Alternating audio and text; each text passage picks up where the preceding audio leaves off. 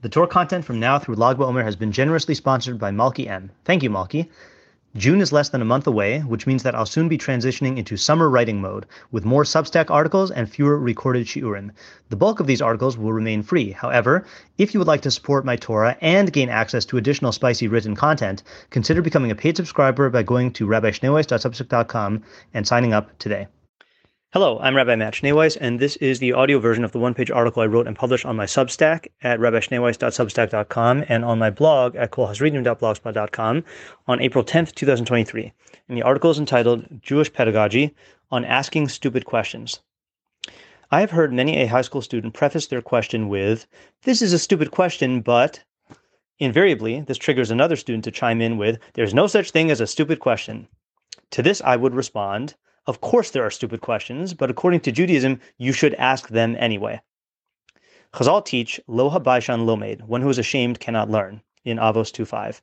Rabbeinu Yonah explains, quote, the trait of busha, shamefacedness, is good in all matters except in learning. As we find in the statement in Tehillim 119:46, I will speak of your testimonies before kings, and I will not be ashamed. For when David fled the presence of Shaul and stood before the non-Jewish kings, he was not ashamed to speak about Torah and mitzvos, even though they ridiculed and mocked his words. Shame is not good in learning. A student should not say, "How can an idiot like me ask something in the presence of one who is wise and great in Torah, who has such an analytical mind, when I have neither knowledge nor understanding?" If this is his policy for all the days, from where will his wisdom come? This is what the sages, the ethical masters, said in the book Mivchar HaPninim 143, Sha'alta she'elas hashotim. You should most definitely ask stupid questions. End quote. From the Mivchar HaPninim and the Rabbeinu Yonah. On the simplest level, a student who follows the directive to ask stupid questions will learn more than one who doesn't. This point is emphasized by the Meiri, who writes in Beis HaBechira Shabbos 30b, quote, one should always ask questions in Chachma and not be ashamed of the deficiencies in his question, since a question is a pathway to knowledge. As the wise man said, when it comes to matters of Chachma, ask stupid questions, end quote. Moreover, the Rashbatz, basing himself on the same Mivchar HaPninim as Rabbeinu Yonah and Meiri, notes that, quote, when a student says, if I ask about this thing, they'll mock me, then he will remain with his doubts. End quote. That's from the Rashbatz in Magen Avos 2.5.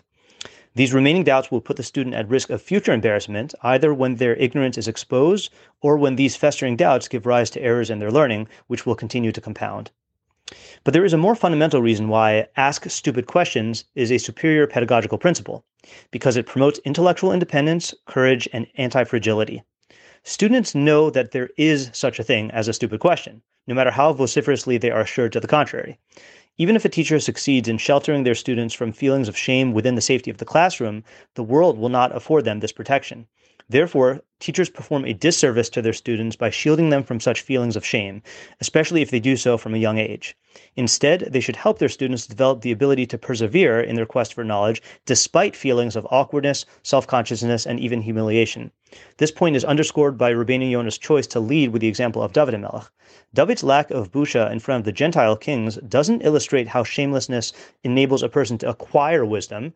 Rather, David exemplifies the ideal of an independent thinker who is so secure in his dedication to truth that he is entirely unaffected by the disapproval of his most esteemed peers. This quality can be fostered by showing students that it's natural and okay to feel busha, and that such feelings are not in and of themselves harmful. The only way we can be harmed by such feelings is if we allow them to become obstacles to our chachma seeking, and the most surefire way to do that is to suppress our questions. In my own high school classroom, I endeavored to make it a badge of honor to ask stupid questions by noting the bravery of the students who ask them and by pointing out how the most basic questions tend to yield the most fundamental insights. Okay, forgive my pronunciation of this next part. The Yiddish proverb attributed to Reb Chaim Soloveitchik, "Von der Kastje starb man nicht," you don't die from a question, is generally taken to mean it's okay to remain with unanswered questions. Perhaps we can tweak the proverb by adding a word. Von der narische Kastje starb man nicht. You don't die from a stupid question. If you've gained from what you've learned here today, please consider contributing to my Patreon at www.patreon.com/Rabbi Schneeweiss. Alternatively, if you would like to make a direct contribution to the Rabbi Schneeweiss Torah Content Fund, my Venmo is at Matt-Schneeweiss, and my Zelle/Chase QuickPay and PayPal are mattschneeweiss@gmail.com. Even a small contribution goes a long way to covering the cost of my podcast and will provide me with the financial freedom to produce even more Torah content for you. If you would like to sponsor an article, shiur, or podcast episode, or if you are interested in enlisting my services as a teacher or tutor, you can reach me at rabbischneeweiss@gmail.com. Thank you to my listeners for listening. Thank you to my readers for reading. And thank you to my supporters for supporting my efforts to make Torah ideas available and accessible to everyone.